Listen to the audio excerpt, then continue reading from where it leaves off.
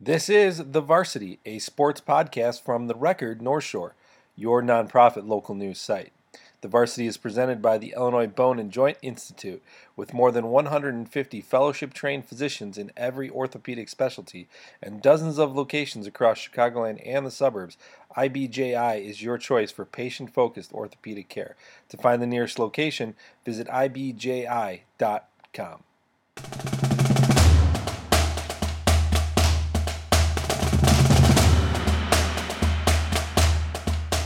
Howdy, folks, and welcome to the latest episode of the Varsity Podcast, the podcast where we discuss everything involving North Shore High School sports. I'm Michael Dwojak with the Varsity North Shore founding members, Joe Coughlin and Martin Carlino. Just a quick reminder before we get things started, and a lot of news on this latest episode, that you can subscribe to the podcast anywhere that they're available. Make sure you check out the Apple Podcast, Spotify, what have you. Make sure you just look us up, and we'll be there.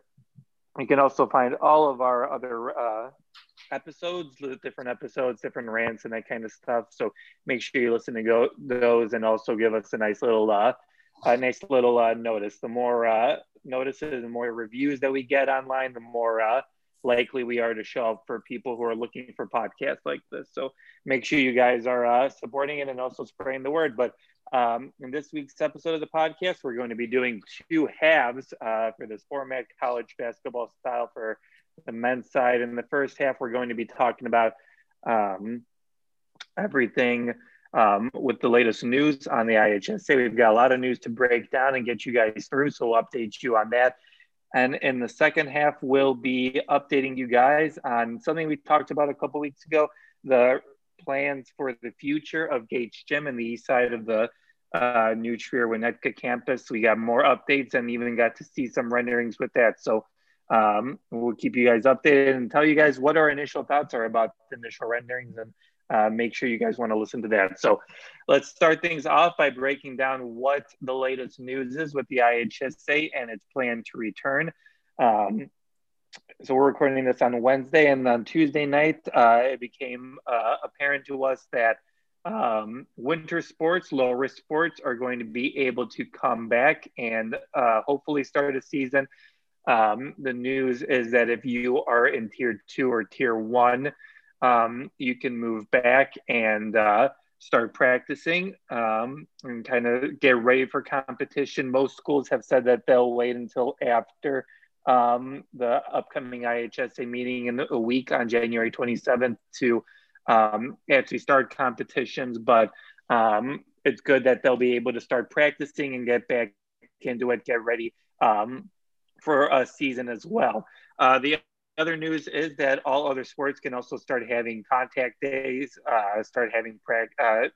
contact days where they can work out and kind of get back into the gym as well. Boys and girls basketball as well can get back into it. They can't really have contact when they are working out, but they can still do drills and that sort of stuff. So a lot of stuff is coming back, a lot of good news. I know, guys, we've been giving the IHSA a hard time about it, and then it just seemed like this kind of came out of nowhere, where all of a sudden there was just a news dump and you were having all these meetings and you're having these AD meetings and different tier mitigations. I think I saw that Will and Kankakee County still are in Tier 3, so they won't be able to compete yet or anything like that. They still can't practice. But for the New Trier and Loyola and the New Trier Township area, these guys or girls are going to be able to get back to practice and hopefully back to competition within the next couple of weeks. But what are your guys' initial thoughts about how this all went down and what the initial plan is right now? Yeah, certainly feels like exciting news, Michael, for the local high school sports community.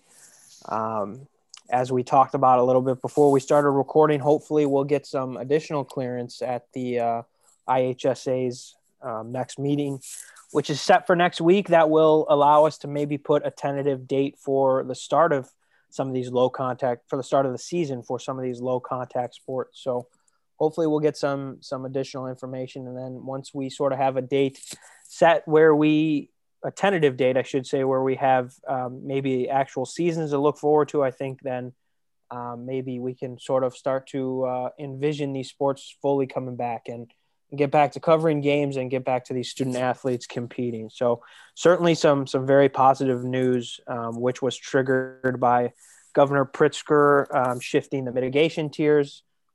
So certainly some positive news, and hopefully for some of these sports that fall into the middle to higher risk categories, we start to get a little bit of better news as well, as we start to get some overall better, as we start to see some overall better trends in regards to the way this pandemic is shifting. Yeah, very exciting on a lot of levels. And Martin mentioned for us personally, getting back to coverage, obviously some of our passions here individually, but also important to our organization is our athletics coverage. So that's just going to be fun to get back to. And I know we're personally excited to getting back to gyms and field houses and covering stories we enjoy. But, mostly for these student athletes, this is a lot of sports, these lower risk, and we're going to dedicate time later in this pod to football and basketball and some of the more, prominent ones for fans. But there's a lot of student athletes and families invested in, the cheerleading, the dance, the gymnastics, the swimming, especially on the North Shore, the bowling, and I'm missing one and I'm totally blanking. Badminton. Yeah, badminton. Lots of families and lots of student athletes who really want to get back out there, and they're going to get their chance, hopefully at the beginning of February. So that's really exciting. I'm very happy for them, and I'm very happy. Michael, you mentioned that it seemed out of the blue, and it was out of the blue, like we described in our story. A lot of the suburban regions didn't meet the metrics, and they weren't trending like they were going to meet one certain metric, which was medical bed availability. Very tricky thing to understand, but we were just under the 20% mark. But then the state eliminated that metric completely, and that's why these regions moved up, because everybody was being held back by medical beds. We were good with ICU beds. We were good with positivity rate. We were good with hospitalizations, which were declining. But the one thing holding it back for some reason was the medical and surgical bed availability was just under 20%. So the state just said, we're going to do away with that and launch an initiative to provide extra staffing to these hospitals. And that moved all these regions into better tiers, whether tier one or tier two. So I'm very glad they did that. And what I think that does is that kind of opens the possibility of the state moving the goalposts more. I think that gives more hope in the future to maybe basketball and football based, reasoned and common sense based changing of the metrics. So I think it can happen. I don't think we're stuck where we are, but I'm really glad that first domino fell. As long as things don't get worse, obviously we keep talking about how COVID guides this whole thing. So as long as we keep those safety measures up and trend the right direction, I think we're in for maybe some action this spring, and at least in the lower risk sports. Interesting opinion piece from Michael O'Brien at the Sun-Times, saying how he sort of feels like basketball at this point is almost all but canceled and football is barely hanging on by a thread. I thought that was just premature. And also the way he tweeted it, and this is kind of the problem that our industry has with the difference between analysis and news, is a common reader sees that like it's a news piece. He declared it, and it was his opinion, and it's a very informed opinion, as I've said. But I mean, you just throw that out there, you kind of cause a panic in a lot of people. And I think that's what happened a little bit.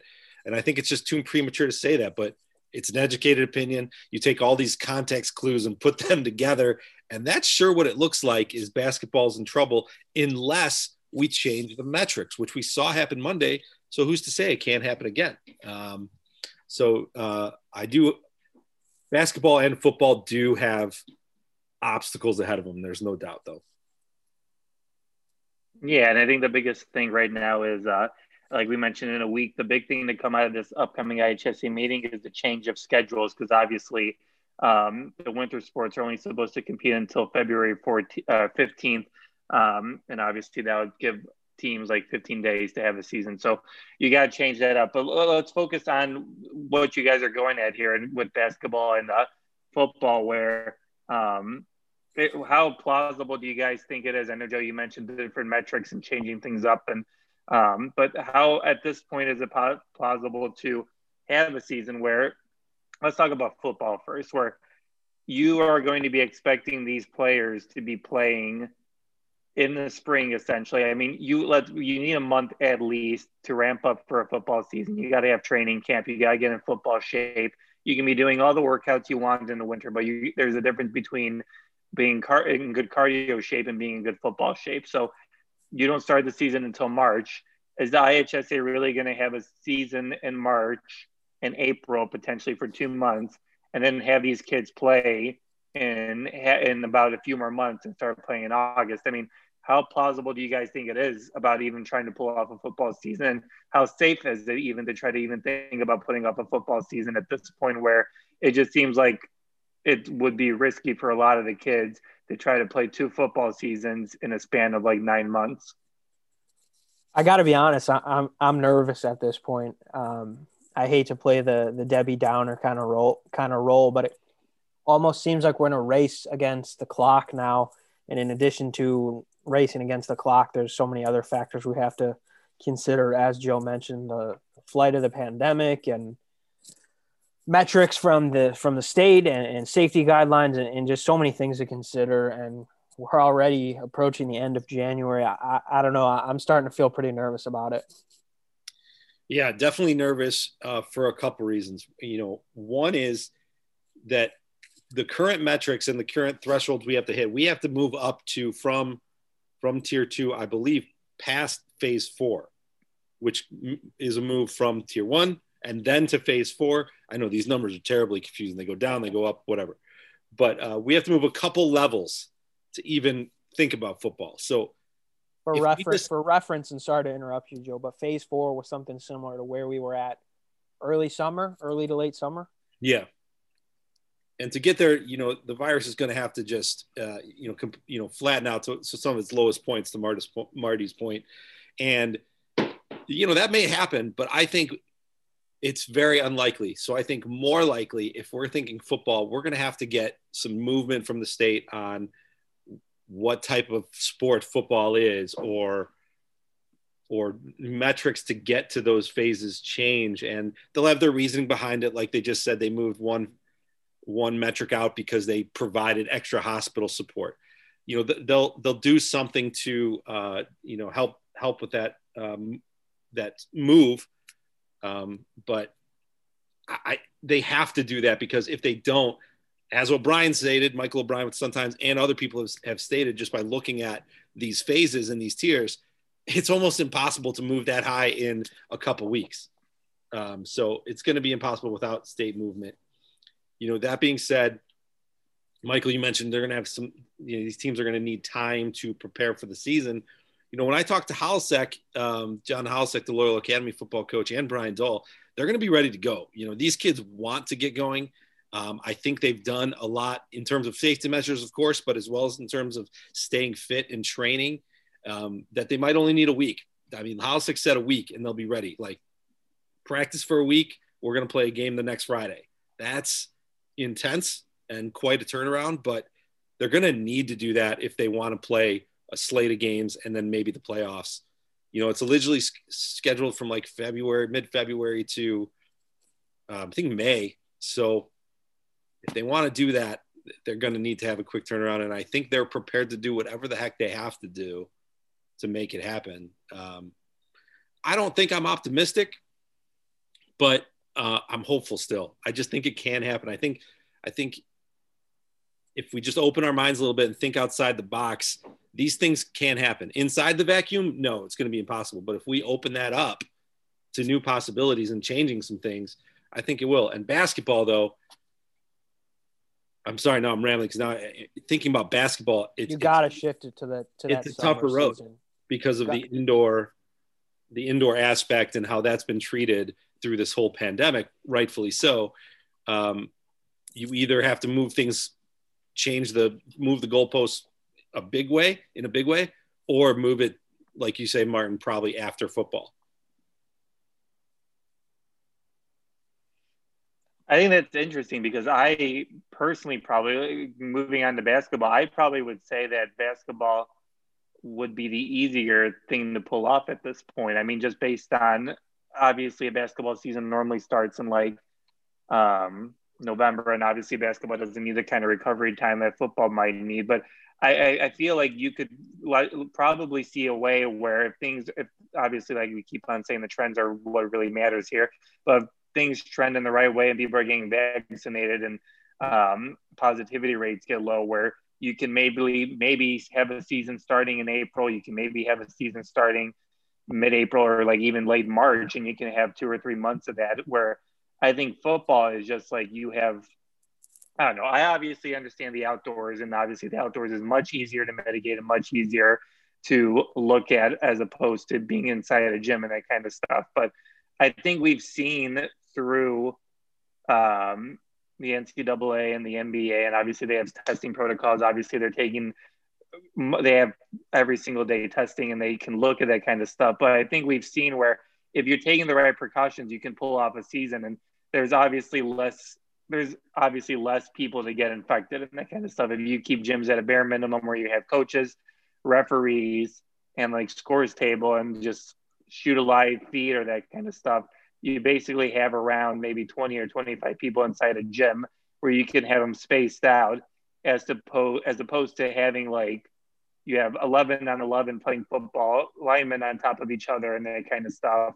And even if it is outdoors, you're still in close contact. But so that's where I think it is, where I think you have, yes, it's better for football because obviously you're outdoors and obviously it's easier. But I think basketball is a much easier way to pull it off and probably safer to pull off because they'll have time to more recover. And obviously AAU is a thing in the summer. But so if you guys had to choose right now, one or the other, which one do you think has a better chance of actually being pulled off, football or basketball?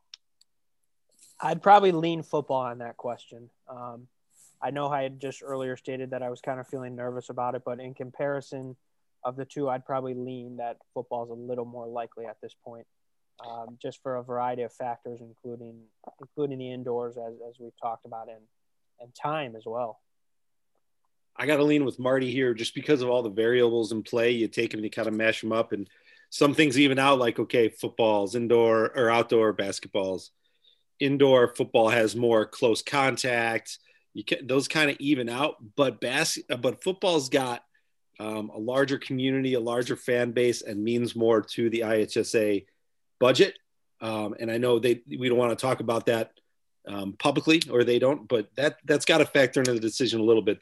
They've got to be getting more pressure from the football community than the basketball. I'm sure they're getting both, though. They're getting it from all ways, but I'm just saying, I think if I had to put money on, which I would never do for youth athletics, I would say football is more likely to go.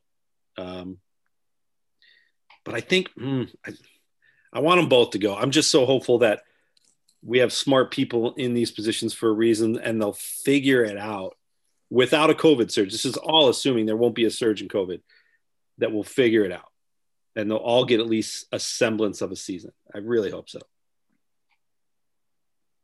How do you guys feel like this will affect? I mean, obviously we're talking about both football and basketball, and most football players and basketball players usually are playing baseball, or they're playing lacrosse, or they're playing that kind of sport. So how do you guys figure this is going to affect those different sports where, I mean, is it going to affect football numbers or basketball numbers? Because obviously some players play football and basketball, but they're more of a baseball player. They're more of a lacrosse player. Like, obviously every person has their sport that they're best at, but how do you feel like just trying to cram in all these different sports at the same time? I mean, how is it going to affect teams, and how is that going to really affect how effectively this is all just going to work out based on number wise, whether teams are going to have the right numbers to have teams this upcoming, I guess, rest of winter, upcoming fall, spring? Yeah, those are going to be some of the logistical challenges that schools will sort of have to map out on an individual basis. I mean, just think of a scenario of something along the lines where an athlete playing baseball and football, if you have a game Friday night, and then if you have a football game Friday night, and then you've got a doubleheader baseball game the next Saturday morning, that's a situation that might be difficult to manage. But I'm sure, these are the discussions that are being had. These are what athletic directors and coaches are talking about and have probably spent weeks and months talking about. So I'm sure there are some tentative plans in place. And of course that all can change or be altered as we move forward and get more guidance. So hopefully, as Joe sort of mentioned earlier, you just have to trust the people in leadership positions in regards to a lot of this, because right now that's about all we can do. Yeah, I think this 6-month stretch right here is just going to have to take a lot of understanding and cooperation from everybody. And maybe it's not going to be reflected in every media story, but in the school level and at the IHSA level, everybody needs to know that, like Marty said, you got a game on Friday, you got a doubleheader, or maybe even practice. You're going to have practice in the morning after a football game and also a football practice later that day. And the coaches are going to have to talk and the ADs are going to have to talk. And it's just going to have to be much different than it's previously been. And you're going to have to, something's got to give. And everybody has to understand and know that there can't be any infighting, any territory pounding of the chest. There just has to be a complete understanding between everybody that you got to give a little here and there. We think about New Trier, the offensive coordinator for the football team is the baseball head coach and Mike Napoleon. So he's got a game plan for maybe 3 games a week. And then also for a football game on Friday night, maybe in the playoffs, if we're talking about May or April. So it's going to be difficult to do, but this is obviously an unprecedented year, and you're going to do what you have to get these kids on the field. And I trust that all the coaches and players feel that way. It's going to be difficult to figure out, but I think that understanding is also going to have to go to COVID, at least from the outside community. I think maybe inside schools and ADs see it, but there's going to be games canceled. There's going to be practice canceled. Somebody's going to get COVID. And I know there's a lot of reports out there that COVID isn't spreading on the field and on the court, and that's great. It's spreading though outside when people, go home or whatever they do. And then, one person gets it, the next person gets it, and then you have to cancel games. So those protocols are in place. And I'm sure the IHSA will have guidelines to when you have to quarantine somebody. And when that happens, you're going to have to cancel games. And maybe, a week of practice, and it's going to be very difficult to put your best product. I say that like it's an NFL franchise, your best team on the field every time. And you're going to have to be okay with that just to get the kids on the field. Everybody's got to understand that to make this even a possibility. Yeah, it's definitely going to be really interesting to just watch the next few weeks and months what the logistics are of trying to pull all this off. So like I mentioned, the IHSA will have a board meeting, and I think we'll get a lot of clarity of what schedules will look like, what seasons will look like now heading down the final stretch. So we'll keep you guys updated on all that front once we get the news on there. So let's move on over now to the second half of the podcast, but let's give a quick thanks to our sponsor, the Illinois Bone and Joint Institute. They have many locations in the Chicago area, so make sure to check them out. Move better, live better. All right, so like we mentioned at the beginning of the podcast, we're going to talk about a potential change to the east side of the New Trier-Winnetka campus. A few podcast episodes ago, we talked about the first time we started hearing that Gates Gym might be torn down and replaced with something new, a new facility. And then Marty, I know that you reported last week about district officials and representatives getting preliminary design renderings and cost projections for that. I'll let you get into the nitty gritty and talk about what they talked about and how the plan looks like right now. But we talked about this a little bit earlier before the podcast started. But based on the initial renderings, my concerns from past episode of the podcast were real, and this gym doesn't look too special or anything special about it. I'm not trying to be a Debbie Downer. It looks very nice. It looks very state of the art, brand new. Yeah, cool. But like it doesn't show like any character. But Marty, I'll let you get into it and tell the audience about what we know right now, what the plan is, and what's next for this whole potential change.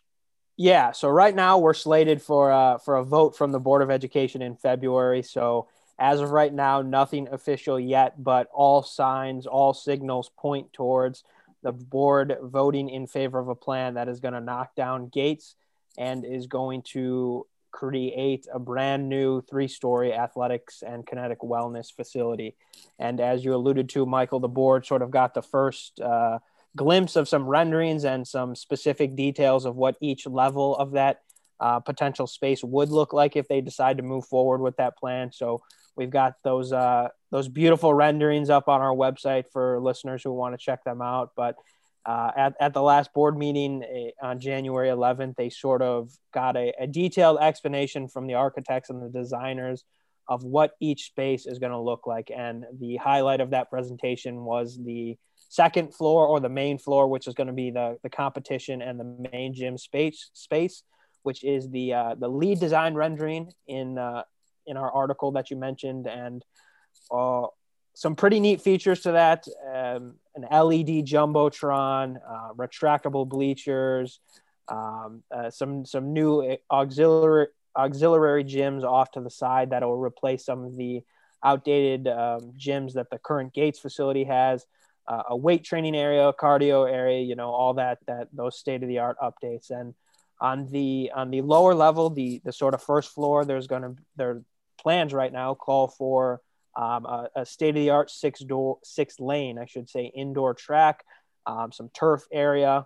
And then the third floor is looking like it's going to be the space where there's going to be some academic suites, some space for new classrooms, new learning opportunities, which in the current Gates facility, there are some areas where classrooms are and learning opportunities. But as we've talked about before, officials feel that those spaces are really outdated and not best serving the students. So that third floor will sort of be a new academic area with some other cardio areas and mixed in elements of the facilities. But it's looking like the future of Gates Gym is pretty certain, although, as I mentioned, no vote yet. But all signals point towards the board voting towards constructing a new facility. It seems like that is the option that they're really leaning towards right now.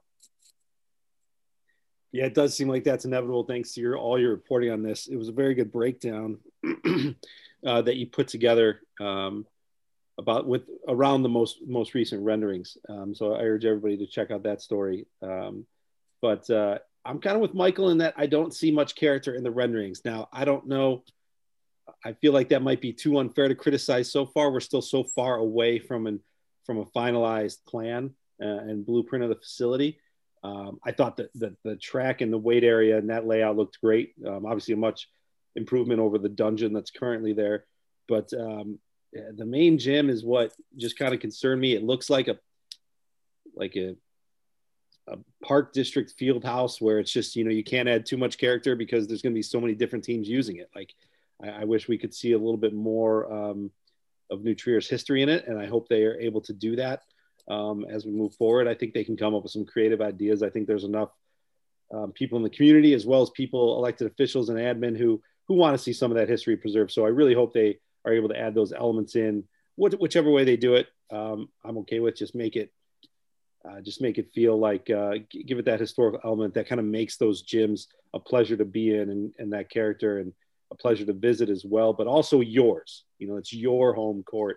It's your home facility. So I hope they're able to do that as we move forward. But, from everything we're hearing about people inside, we didn't go to school there. We didn't use the facilities and we don't use them now. This is pretty needed, pretty necessary. Not only are they ugly from just a visitor's perspective in certain areas, but not very functional. And that's a concern for what is supposed to be, what do they like to call it? A lighthouse district, a beacon in the community, but for the state, for the nation, high school. So one of the best. Yeah. And I think to just circle back to one thing you mentioned, Joe, some of the areas where they're trying to bring in some of that history and familiarity of the old facility is sort of the exterior.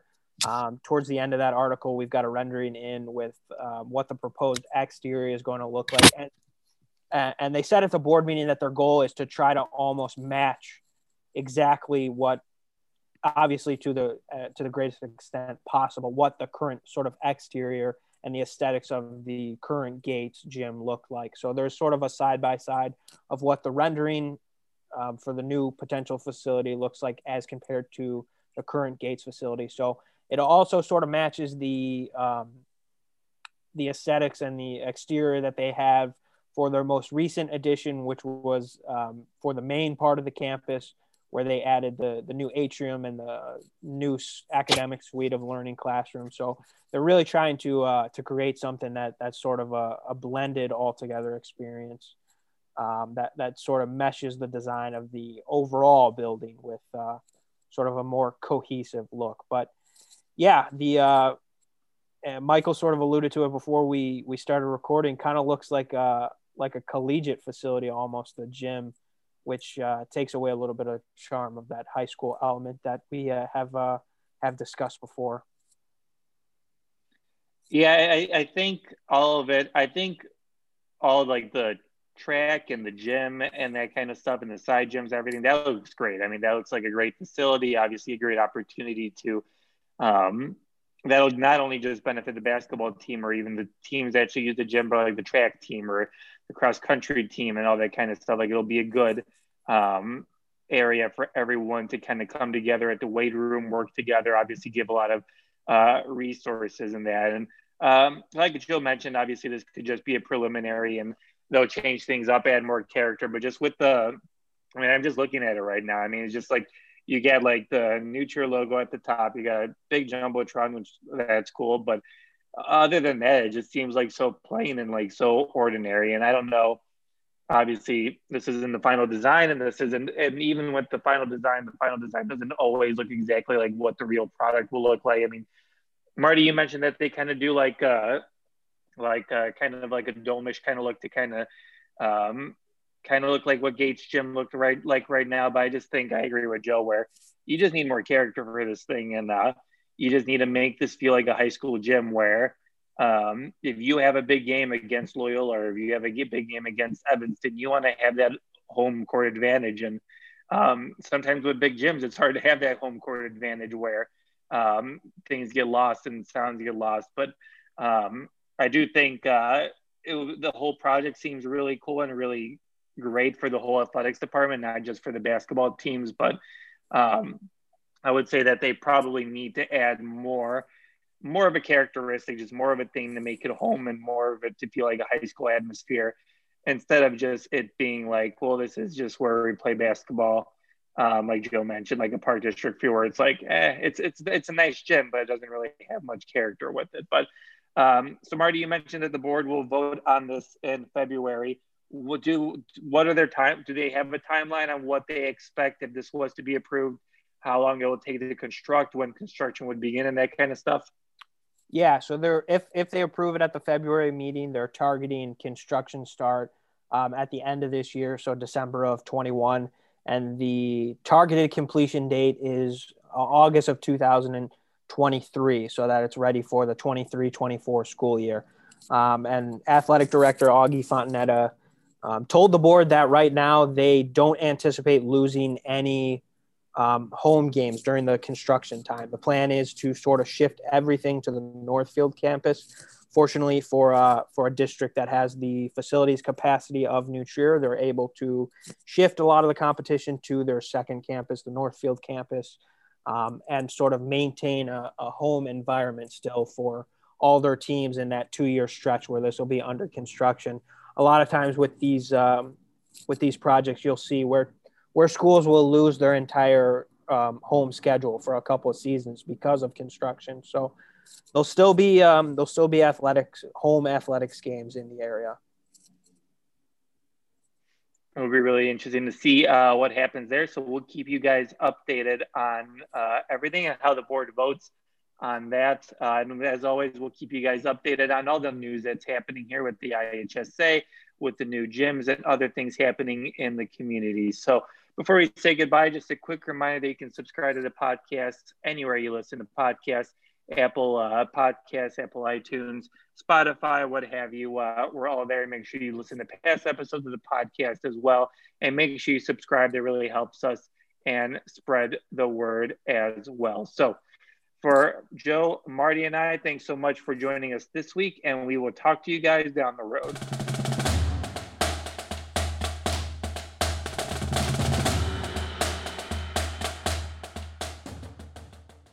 Thank you for listening to The Varsity, a product of the record northshore.org, your nonprofit local newsroom. The Varsity is presented by the Illinois Bone and Joint Institute. With more than 150 fellowship-trained physicians in every orthopedic specialty and dozens of locations across Chicagoland and the suburbs, IBJI is your choice for patient-focused orthopedic care.